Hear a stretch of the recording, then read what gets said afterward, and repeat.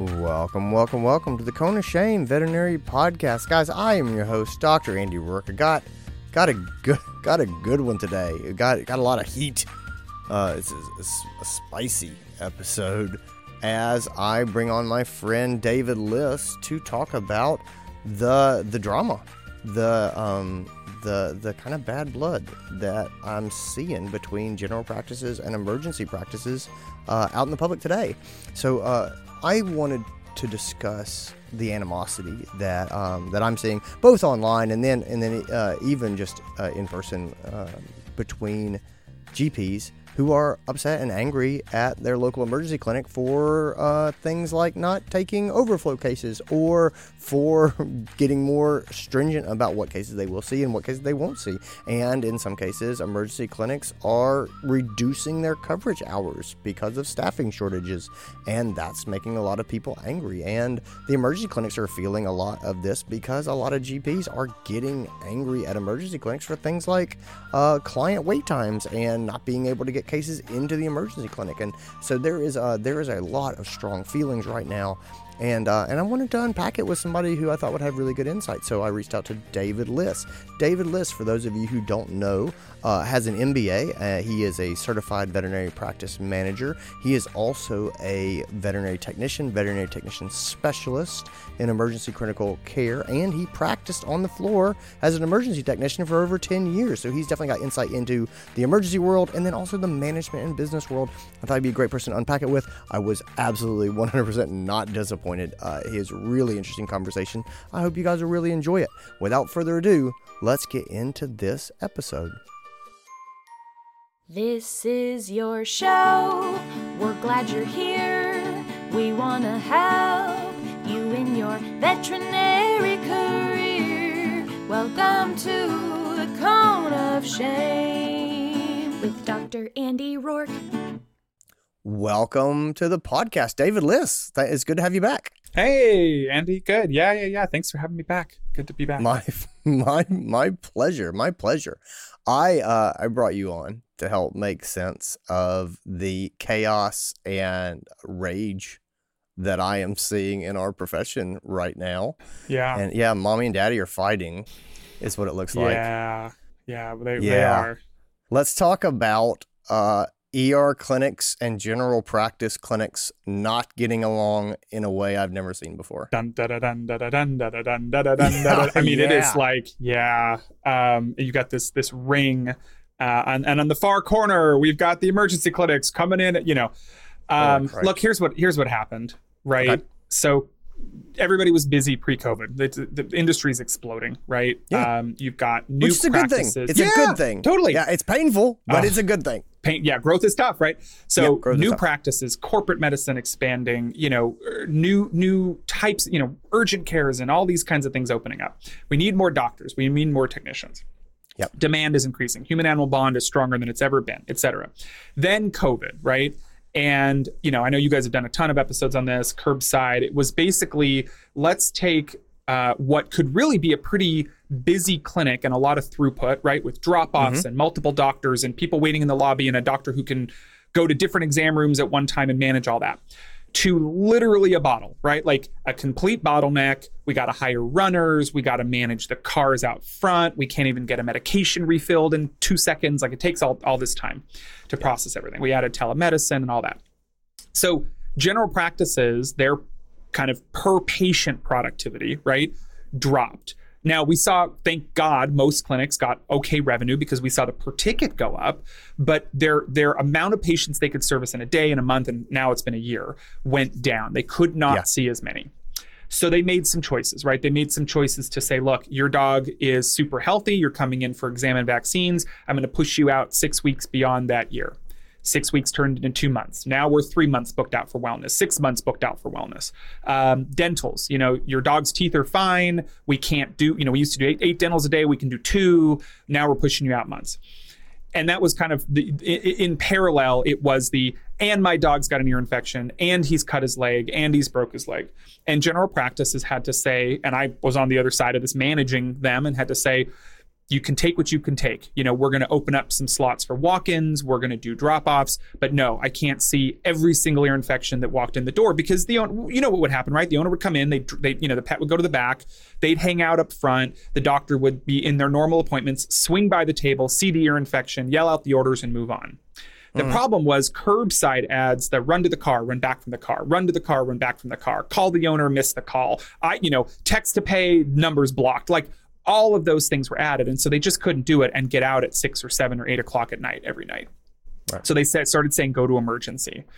And so emergency clinics had the normal emergencies, hit by car, blockhead, all those things, plus a lot of this now, what I would call urgent care overflow. Nothing wrong with it. It just was what it was. And I support the general practices for saying, look, we're work-life balance. We close at 6. We used to see 20 pets a day. Now we're going to see 15. Here's the option. Okay, now let me jump over to the other side. Emergency clinics were already real busy, right? And all of a sudden they get inundated with all of these other somewhat critical and sometimes not critical cases. And they said, okay, so for an ear infection, for a broken, or for a limping, for a hot spot, 2 to 3 hour wait was normal pre-COVID. Now it's 3 to 4 hours. And clients lost their freaking minds. And I don't blame them. If it was originally going to be an hour or two and now it's 4 hours, like, that's frustrating. So they started calling their general practices, right? I can't believe you can't work me in. Emergency is going to be 4 hours, da-da-da-da-da. This is only phase 2. Phase 3 now, where we're at, is every ER in basically the country has probably a 4 to 6 hour wait for anything that's not critical, because they're dealing with not only critical, but, transfers from the general practice and all of that. And now clients are hopping. They're going to every single ER. They're driving 20 minutes to hours to find an ER that will, quote unquote, take them. And ERs are at the limit. They've seen crazy turnover, doctors leaving, technicians leaving. And they've said, great, we used to have 4 doctors on a night. Now we've got 1. I can't see as many criticals. We are going to a leveling system. We are shutting down our ER service. Well, what does that do? It backlogs the entire system, right? And so general practices, I think, of what you've seen, and I've seen too, is this, how could they do that? Oh my goodness, they're closing, da, da, da.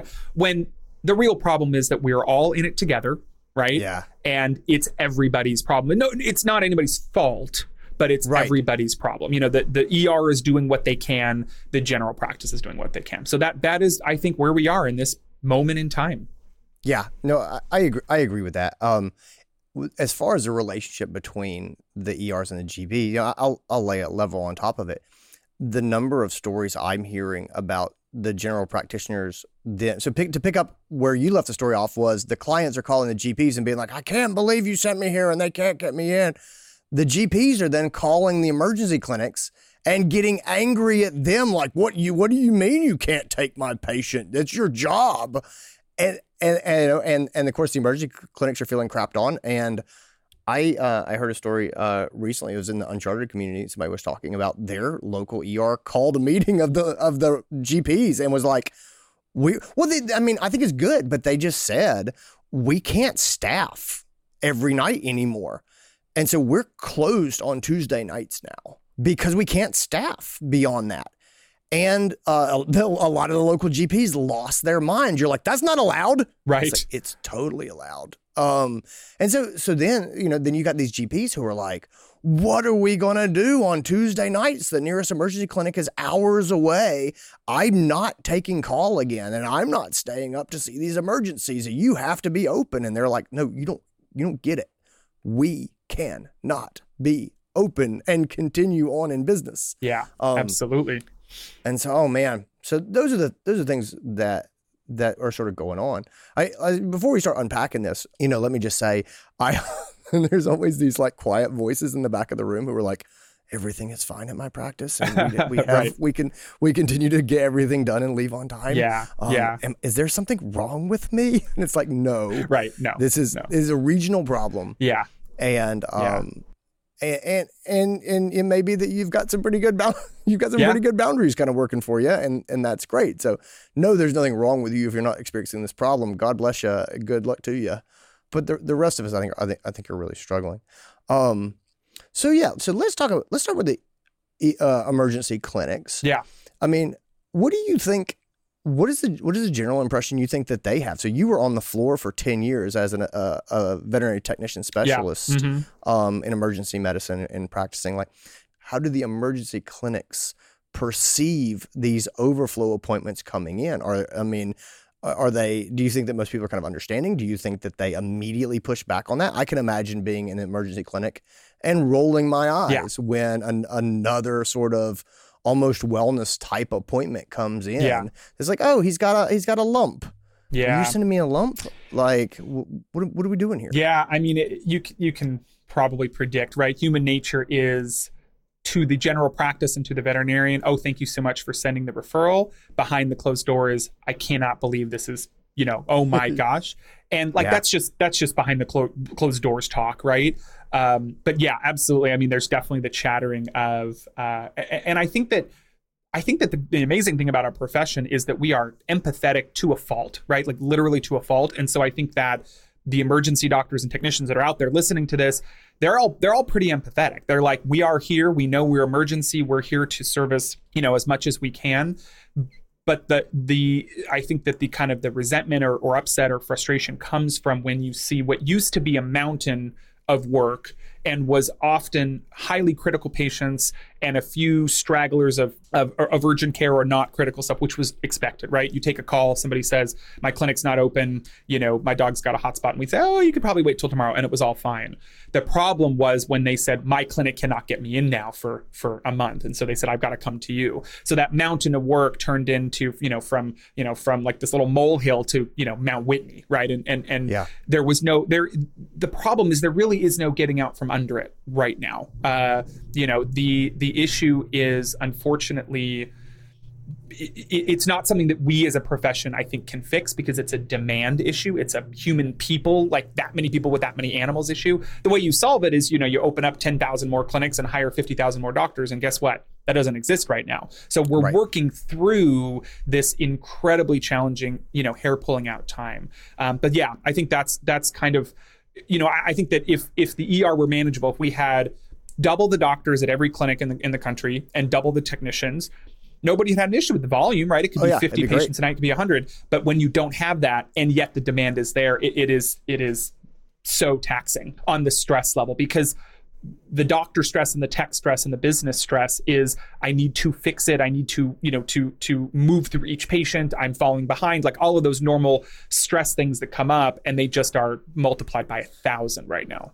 The best analogy I can give to how the GPs and emergency clinics are treating each other and interacting with each other and talking about each other to clients is when you have a married couple that has like stress in their life, and so they fight with each other. Right. You know what I mean? Like I'm imagining totally external stress. You think of the kid's school as being a jerk, and there's not enough hours in the day, and the flight that you were supposed to take for vacation together got canceled. And so what do? You fight with each other about whatever, And so I think that is a lot of it is everyone is frustrated. Everyone is angry. There's not a solution. No. So we're going to lash out at the other party in the hole with us. Right. Absolutely. I mean, if you think about, if you were to take an emergency doctor and a GP doctor that are level-headed, happy, fulfilled, and not stressed, and took them out to dinner, the GP doctor, I guarantee you, would say, thank you for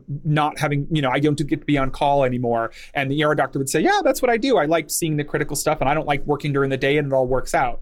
That's when they're at their least stressed, right? So then when you tighten the screws, of course, the GP doctor, the ER doctor, and it's just, that's where we're at. Is unfortunately those emotions are running high, the stress is running high, and that's what we're seeing on community forums, social media, that kind of stuff. Jamie, tell me about your favorite cat. You're not supposed to have favorites, but I do. Her name is Calico Jack, and she's missing her upper and her lower canines, and she's just a delight. Calico Jack and the rest of your crew all drink from the Philaqua water system, correct? They do. I like to... Tell me about it. I love it. It's a smart system, so every time the cats come up, it registers their microchip, and it tells me how much they've had to drink in a given period of time, so I can make sure that none of them are drinking too much or drinking too little. Yeah, the Falaqua is from Sure Pet Care as part of their connected ecosystem. Guys, this has been something that Jamie and I have gotten to play with for the last couple of months, and it is super cool. We know that water intake is a huge flag for disease and illness in our feline patients, and we want to stay on top of it, and we want pet owners to know what their cat is drinking. This is a great approach to it. If you want to learn more, head over to surepetcare.com/water. That's surepetcare.com/water. I'll put the link in the show notes. Guys, I just want to jump in real quick and give you a quick heads up about some awesome stuff that we have going on.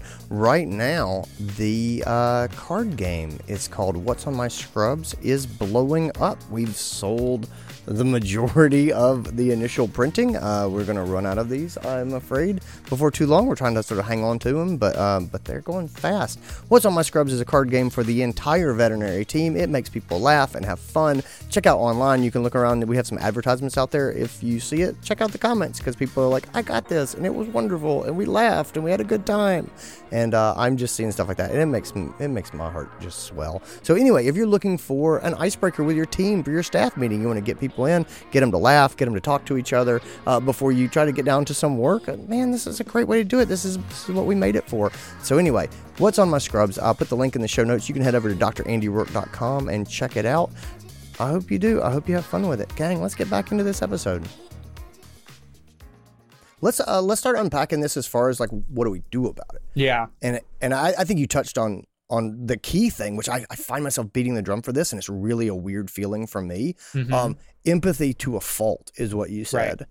And I think that that's true. And here I am. I love our profession. I love our pet owners. I love our clients. Yeah. But I am starting to find myself being the one pushing back against endless empathy. Yeah. And being like, this is not sustainable. Right. And, you know, I talked to the veterinarian who's like, oh, our emergency clinic is closed on Tuesday nights now. And they say they're going to close for the next 6 weeks to give their staff a break, which is what they need.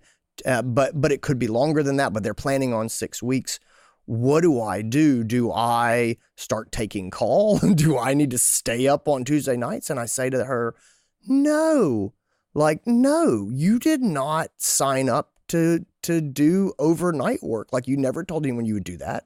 You never told them you were going to be on call 24/7, or even just 24 on Tuesdays. Like, that was never anything you agreed to. That's not something that's sustainable. That's not something your staff agreed to. Like, no one ever said that was what you were going to do. And the idea that you would just pick this burden up because the emergency clinic is doing what they need to do, I don't think that's realistic or healthy. No. I mean, if you think about, empathy work, we have a tank, right? And it's filled up with gas at the beginning of the morning, and you burn it off. And when you get to the end of the tank, that's when the term for us is boundaries, right? It's the term of, I need time to recharge. But if you give and give and give and give and give and give and give and give, you're depleting the tank beyond. I mean, we only have, like 100,000 calories or whatever. I don't know what the number is, but in our store, we eat, and we fuel up, but we are machines at the end of the day. You have to power your brain and your heart and all these things with energy. And if we don't have it, we don't have it. And so the boundaries issue, that's I think the complete antithesis to this superhero idea. So let's say somebody burns 5,000 calories a day, a normal average person, and a vet burns 50,000, right? We burn 10 times the amount. There isn't an unlimited calories, supply. Yeah. And so if a normal person operates at level X and a veterinarian operates at, or technician operates at 2X, there's a limit, and you have to draw that boundary. So that's the antithesis to this idea of, you have a set of clients and you service them, like in a general practice, you service them from, let's say, 7 a.m. to 7 p.m. That's the time.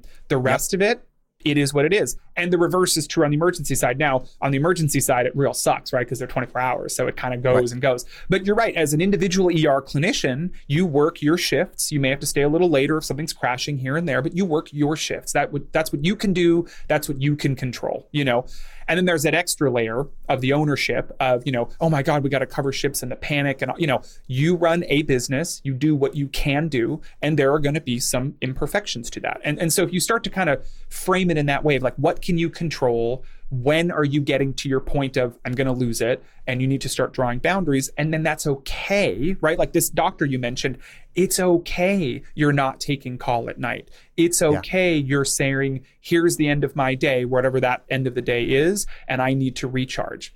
You can't service the other clients if you don't do that, you know? Yeah, I agree. I think that there's really two factors here that we need to beat into the heads of veterinarians. Is number one is, what is your capacity? And so you're talking about sort of empathy calories. I've heard it called spoon theory. Okay. The idea is you have a certain number of spoons in the morning when you get up, and that's sort of your your ability to care, your ability of things to handle. Yeah. And some mornings you get up and you feel great and you got a bunch of spoons. And some mornings you get up and you're hurt and you've only got like 4 spoons. And if you don't rest, you don't get as many spoons back. And at some point you run out of spoons, and that means you just don't have anything left. You have no capacity to handle. You have no resilience left.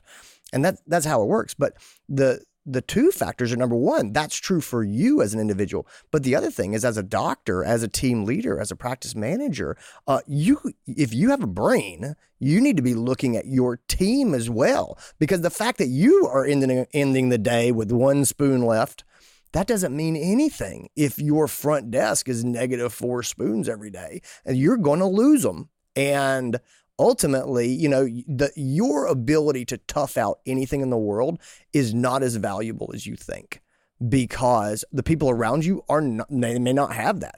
And the other thing is, you look at our support staff making $14 an hour, and they go, forget this crap. And that's why, and this is across industries.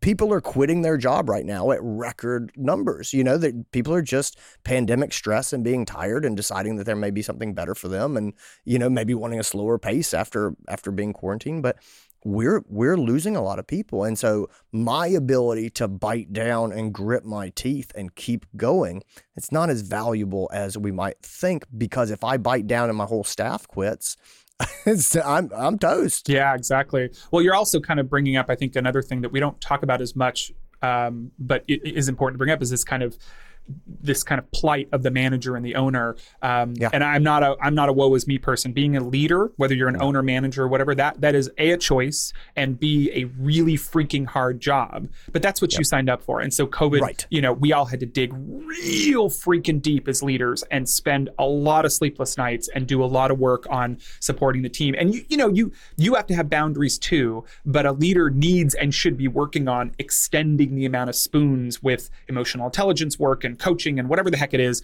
so that you don't have to have a bazillion more spoons than your support staff, but you have a few more, because your job is to give and support their spoons and make sure they have more of them. So I think that, you bring that up is a great point. And that's kind of where we are, that we have some things we can't control, right? I cannot make more veterinarians. I cannot go take drywall and put it together, and all of a sudden I have a doctor. It takes 4+ years, to get them even through vet school. So we have a long ramp up here. I can't grow more RVTs off of a tree. I can certainly train, and we have alternate routes, and we have online programs and whatever, we can do that, but I can't make them this minute. But what I can do is be a strong leader, be a supportive leader. And as you just mentioned, look to the team to say, okay, guys, here's the situation, right? And they know you can't make more vets. They know we're trying to recruit. They know you're making offers, blah, blah, blah, blah, blah. What can we do? And 9,000 times they're going to say, well, this thing would help, or this program would help, or if we added this form, or if I had 2 people who could they're going to solve the problem. They know how to solve the problem. They know you can't change the demand. But if we turn around and we say, guys, all right, let's have a all team meeting. Here's what's going on. And they go, we know it's crazy out there. And we go, oh, it's great. How can we make it 1% less crazy? They have some really good ideas. And I think that as leaders, we get into this, I think, spinning our wheels a little bit of, well, how do we solve it? How do we solve it? We don't actually have to solve it. We need to support the solution, if that makes sense. Well, and I like your realistic expectation of, how do we make this 1% less crazy? Yeah. I don't think there's anything the staff's going to do that's going to make this go away. It's just they're not. But I do think, guys, are there things that we can do to support you all to make this 1% less crazy? And that is 2 things. Number one, it's the knowledge of the group. It's the hive mind. Right. But number 2, it involves your team, so that they're not feeling completely powerless, just getting overrun every day. They're like, okay, we're involved in this. And I know you're working your buns off behind the scenes, but them being included and seeing that and having some level of participation, Right. it's really good. As far as other things that we control, the way we look at ourselves, I think it really, really matters. And you said we're strong people, we are strong leaders, and I would say that seeing yourself that way is vital. I think a lot of us have fallen into this pit of despair, and we look at ourselves as victims or as sacrificial lambs to the pet owners. Like, here's my blood before you. Like that's not okay. That's not how we are. No. I'll tell you who we are. We are strong, smart, determined people who are facing a big challenge. But damn it, we're going to be okay. And we're going to make hard calls, and we are going to do things that are going to suck. And some of that is saying, I'm sorry, I can't see you, or saying, we do not take cases after 5:30. We close at 6. That is just what the final rule is. Mm-hmm. Yeah. I mean, it's like, and the person says, I have to drive an hour and a half to the nearest emergency clinic. And we say, I am terribly sorry. We will reach out to them and make sure everything is there for you and ready to go. Right. And there are people out there who go, Andy, could you do that? Yes, I can. Yeah. How dare you do that? Right. Well, that's the choice that we made. This is it, guys. This is the long game. Yeah. I plan to be here in 20 years. I plan to be here in 30 years, hopefully, knock on wood, but it's not going to happen if I burn myself out and burn up my marriage and run my staff off. Like, it's not going to happen. Yeah. And it's so interesting, I think when you think about, you mentioned a little bit ago, how do we solve this, right? There is no perfect fix. I think how we solve it is through hearts and minds. Yeah. And I think what I mean by that is we solve the burnout problem. And I'm gonna say right now, I don't have a fix for that. The solution I think you just mentioned like 2 minutes ago, Andy, is and we can you can unpack burnout for hours and hours, but so much of psychological struggle for human beings, right, is feeling out of control. And when and if you can't control the thing, what do? You try to find something you can control, right? And you freaking mic dropped it, forever. If the world is out of control, but you could tell your staff, okay, guys, what can you do? What do you suggest? How can we work with this within? Because the owner controls the business. 100% controls the opening hours, controls the closing hours, if you're an ER, you're not closed, but controls all of those things. You don't control whether staff come and go, but you can control some of those things. So how do we fix this? The staff, as you said, can grab that bull by the horns and say, we really need to do this. And you go, okay. And they're getting that control back over something that is so out of control. And I think that there's a lot of deep ways to solve burnout. But think about empowerment and engagement. What are those related to? Well, it's related to having a conversation with another employee and saying, okay, what do you want? What do you need? What can we do? I mean, those, if you think about what empowerment is, well, what do you want? And what are you not getting? If you think about, engagement, commitment, what would it take to keep you here? Like those kinds of conversations. Yeah. That's about the employee or the owner or the leader or whoever saying, this is the thing. This is the thing that I can control over. I can now make an ask and the workplace can, grant the ask or whatever. So that's, I think, we're going down a rabbit hole with burnout, but I think that's part of solving it is like saying, okay, why do you feel out of control? Then you go through this kind of angry phase, then the kind of depressive phase, and then you're disenfranchised, right? And disempowered and disengaged. How do we get you back feeling like this is my world, whether it's the dental room or, the exam room, that's my world and I control that, and supporting employees through that and giving them that control and power back over the biggest issue. Jane Smith, the RVT at, ABC Animal Hospital in Memphis, is not solving the political issues we have of why we're not opening more vet schools, right? She's not solving that. Right. So what can she solve? And what can we give her the power to solve? Right. No, I love it. I mean, this is the manifestation of servant leadership. It's what do these people need? How do we support them? And part of it is, what do they need? Sometimes it's an emotional need of feeling like they have some input, feeling like they're being heard, they're working away. And I think one of the most damaging things is when, whether it's emergency or GP, that your people feel unseen and they're really working, they're overwhelmed and they just, it feels like the Lord hath forgotten me. I heard a story one time. This woman was about 100 and she's 104 years old. And someone said, "What's your secret to living so long?" And she said, "I think the Lord has forgotten me." And that always made me laugh. And it's like, sometimes I think the staff thinks the Lord has forgotten me. But what's funny is let's say, you create this culture, Andy, of a clinic, ABC Animal Hospital, where the staff, get to come to you. And I've worked at some of these practices. I will say that that's one side of a coin. This is the other side of the coin. So I say to you, Andy, hey, you say, what's going on with the clients? They're all upset these days. What can we do? And I say, insert some crazy idea here. And you say, oh, that'll never work here. That is you've completely undone everything you've tried to build. You said, well, we listen to the employees, but you do jack about it. And the employees, most of the time, are the disruptors. They are the ones that say, we do the same thing every single day. And here is either an extremely different idea or a 1% different idea. And what do they often get from leaders and managers? Well, that would never work here. The clients would never take to that, et cetera, et cetera, et cetera. That's almost worse. You almost lead them in with the, ooh, yes, I listened to you, but I'll never do anything about it. Now, I'm not, and you and I agree, we're not saying we're going to agree to every single suggestion. Realistic expectations. Yeah, there's a process to say, I've heard you, let me ponder on this. My first reaction is no, but I want to work. That engagement process, and maybe I will tell you, you come out from the other side going, damn, that was a good idea.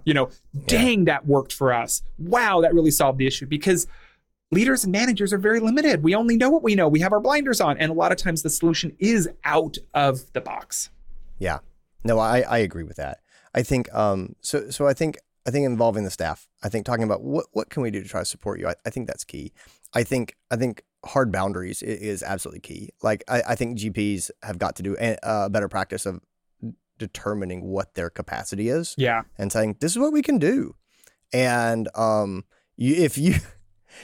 doctors are like, oh, we can't send that business away. It's like, look, buddy, if you can't work at capacity and also have a financially healthy business, then you missed a trick.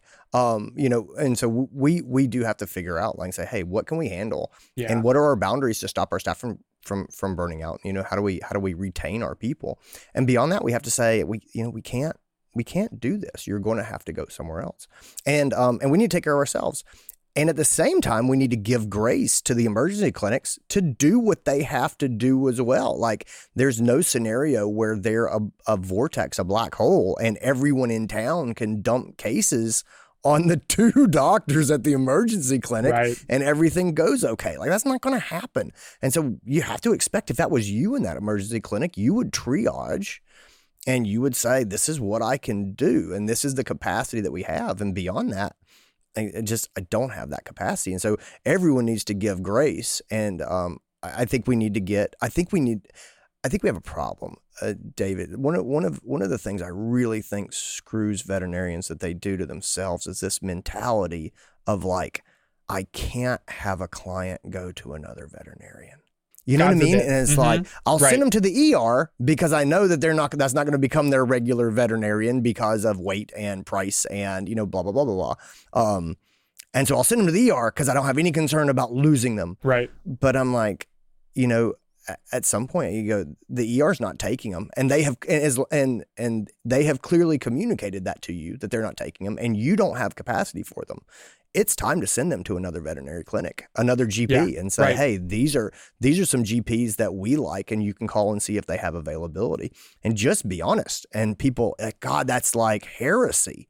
But you go, look, man, if you can't see anymore, what are we doing here? Like, at some point you say, I'm going to try to take care of the client, and that means they need to go somewhere else. And I'm not going to lose sleep about it because I've got more work than I can do. This is where I think, there's just such a horrible injustice done to veterinary medicine.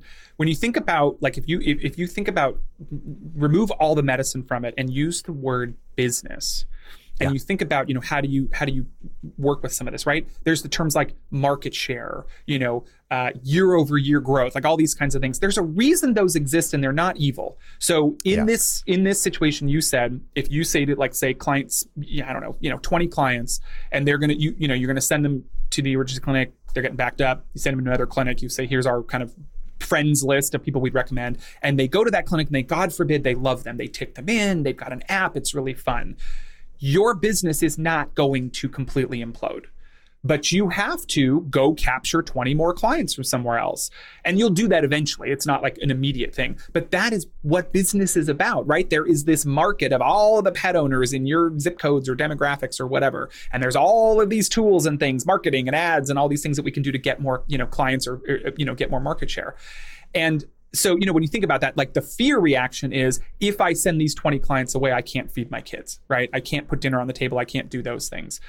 When if you were taught or had some business sense, you almost know that it's endless out there, that there are even underserved. I mean, if you look at some of the AVMA numbers of people who don't even go to the vet, right? So that's, I think that's just the injustice we've done about how to truly run a business versus being a doctor. And some doctors are great doctors and great businessmen. Some are great businessmen and not great doctors. And some are really good doctors and horrible freaking business people, right? Yeah. And I said men, I should have said people. And so that's I think just a horrible injustice. But you hit the nail on the head. Is what is our run rate? What can we handle? And if you can't handle more, I was reading something the other day about like this kind of stuff, and it was talking about like Lululemon, versus Nike. Lululemon doesn't want to be Nike. Nike doesn't want to be Adidas, and they say if you're an Adidas customer, good for you. Be an Adidas customer. We like our customers. They go to Nike for X, Y, and Z reasons. So ABC Animal Hospital doesn't have to be BCD Animal Hospital. They get to be ABC Animal Hospital. And we're in this crisis where, guess what? Just like you've had turnover of staff, you might have turnover of clients too, but there are more out there. You will get more, Yeah. I think you're totally right. And again, I think all of this, let me go back and shine sunlight on our people too, is to say, I think all of this comes from a good place though, David. You know what I mean? Like we have super compassionate, empathetic people. And I don't think it's a business. I don't think it's a business decision to try to be all things to all people. I think it's a genuine, I want to help everyone who comes in our door, thing. And the same thing with clients is like, I think we all want to keep vet medicine affordable, because it's really important to us. If you just back out and look at vet medicine as a business, this is classic supply and demand, and the demand is off the charts and the supply is really low, and that means the price goes up. And I think a lot of us have really fought against raising our prices. I think our ability to fight that fight is about running out as our staff starts to burn out and start to say, hey, look, this is not enough money to make me work like this. I think that we're going to have to come to grips with that. This is a painful position, and we've got so much demand, and I think that there is this idea among our people, the veterinarians, that like we need to absorb this pain, and the pet owners should not. And I wish that we could do that, but like, guys, I'm out of optimism. Like, I think that there's going to be plenty of pain to go around, which means we are going to have to make hard choices. And the emergency clinics are going to have to make hard choices. They just are. And that means that ultimately the pet owners are going to have to make hard choices too. Like, I'm going to have to drive 2 hours to emergency clinic, or I'm going to have to pay more money than I have in the past to get services, because that's what it costs so that these people can retain their staff. And that's just ouch. But I don't see a way around it very much longer. No, I'm right there with you. And, I think you mentioned something when you said, kind of them being responsible and shielding the pet owners from this. I will tell everybody on this podcast right now, that is not your job. That is not your job. Your job is to put on the white coat and for the veterinarians, and the stethoscope, and the person that walks through the door. You do your thing. You do your soap. You do your treatment plan. You give them the best recommendation. The technicians do the work. The nursing skills, and the CSRs can deal with the money. That's the job. The job is not making it easier for people. That's not the job. The job is not, there's customer service even when it's not. The job is not, as you mentioned, shielding the pet owner from the struggle. Unfortunately, they got a pet. They chose to get a pet.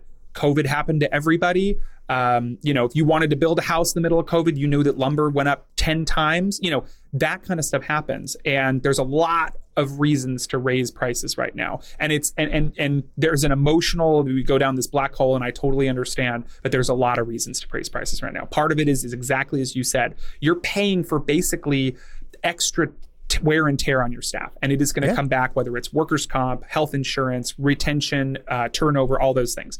You are paying for toilet paper that went up 5 times. You are paying for every single price increase that I guarantee you Zoetis and Royal and everybody's going to do, because they've got to maintain their bottom lines as well. You're going to be paying for that. And so price increases, are absolutely one way that we need to protect the financial health of the clinics. And God, I hope I don't get blasted for saying this, but throttle some of that flow. Now, here's what I want to say to that. The great thing is there are a lot of options now. Now, they may not be easy options, but there are low-cost, high-volume clinics that are open. There are urgent cares that are open. There are shelters and areas that have some subsidized care that are open. It doesn't all have to be the 24-hour specialty referral, private, higher price practice. But you're right. They may have to drive 3 hours. They say, I can't afford the $150 exam. I can do the $35 one. They have an appointment for me Sunday at 2. I'm going to get in the car and drive 3 hours. Yeah. That is what the pet owner needs to choose. But they also chose to have a pet. And I'm not saying that we don't do a lot and always should be working very, very hard to help them as best as we can. But as best as we can, I think, is the line. And we are so far over the line in this profession. And that's why we see this drain and retention issues and burnout and all these crises, the emotional crisis that we're seeing. Well, all of this is being said in the context of our profession being hugely compassionate. Yeah, 100%. Right. I think you and I are both saying, look, the pet owners have to feel pain. Yeah. We're saying that from a place where veterinarians have worked themselves to burnout and our staff is quitting. And when I say you have to feel pain, that is not my first choice. This is 2 years too late to the game of saying, we have absorbed all the pain that we can. Exactly. And we have done everything we can to support pet owners. And we'll continue to do that. But we are at a point where we cannot take it all. And now other people are going to have to pick it up. And one of the things that helps me, because I struggle with those things as well. It helps me sometimes to say, I didn't choose to have this pet. I didn't make the finances of this pet owner challenging, and I certainly don't benefit from that condition. I don't want this at all. Right. And for whatever reason, just saying, I don't want this. I don't like this. This is not a fun decision for me. But I'm looking at my team and longevity and making the calls that we have to have so we can continue to be here and serve in the long term. Yeah. That helps me with that decision. I think sort of action steps sort of going forward, I think stuff that people can do right now.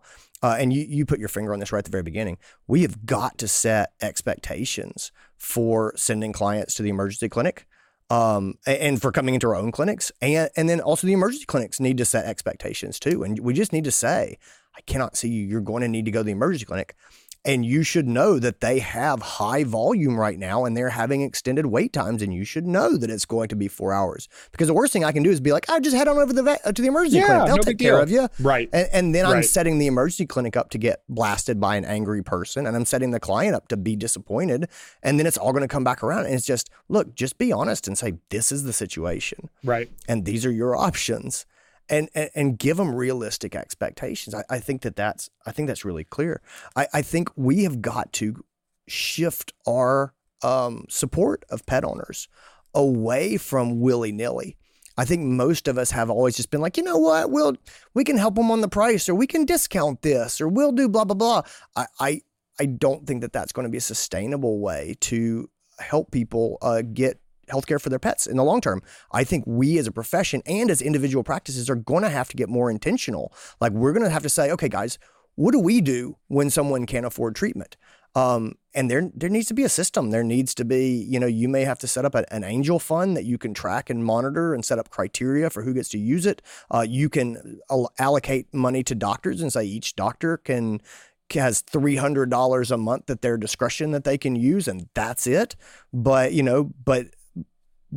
we can't just go, well, we'll make it work. I think we need to set our prices where they need to be. And then we need to say, okay, how are we going to help people and set that aside? And I think that you're right. And we might both get blasted for this, but the way that our industry is going, I think you're going to see nonprofits in the future that are going to come up to serve low cost services up to pet owners. And I think that's good. I think we're probably going to need that.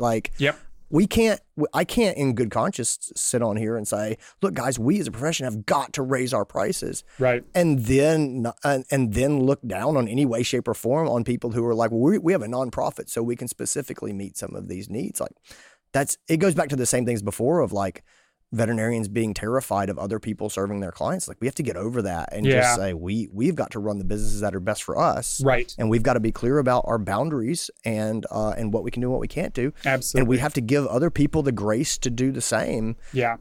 And, and put one foot in front of the other. Yeah, absolutely. And I think it comes down to a little bit of, again, a little more empathy. If anybody can squeeze out just an ounce more of empathy in their toothpaste tube. But, the emergency clinics saying, we get it. The GPs, that is their business model. They are only open during the day. They're doing what they can. They're already overextended. They had a COVID run rate and they already increased it, right? They're seeing more pets than they probably should be. And then on the flip side, the general practice is saying, every pet that walks through an ER is not there for vaccines, right? It is a GDV, it is a block cat, it is a hit by car, it is a transfer, And the other piece that I think adds, not only the normal curbside, is they don't know any single one of those clients. They don't know relationship with them. They don't know if they're going to pay. They don't know if they're going to get upset and walk out. So you take what could be, let's say, a laceration at a GP that would take, I don't know, let's call it, an hour to kind of get admitted, and then it takes a couple hours to get sewn up. It's twice that in an emergency clinic, right? Plus maybe hospitalization overnight. So the GP has to step back and go, oh, how would I handle if every single client I walked in I'd never met before, never had a relationship with, every pet was critical, every pet had blood work, x-rays, ultrasound, blood draws, central lines, And that's what they're dealing with. And so, yes, my client who has, a dog who's had an ear infection for 3 weeks is walking around, eating and drinking and shaking its head a little bit, is going to wait 4 to 6 hours. And that is what actually should happen, right? Because they are the lowest in the triage level. The highest triages are pale and dying and seizuring. And that's what the emergency clinic needs to do. So there's kind of that dual empathy, if I say it that way.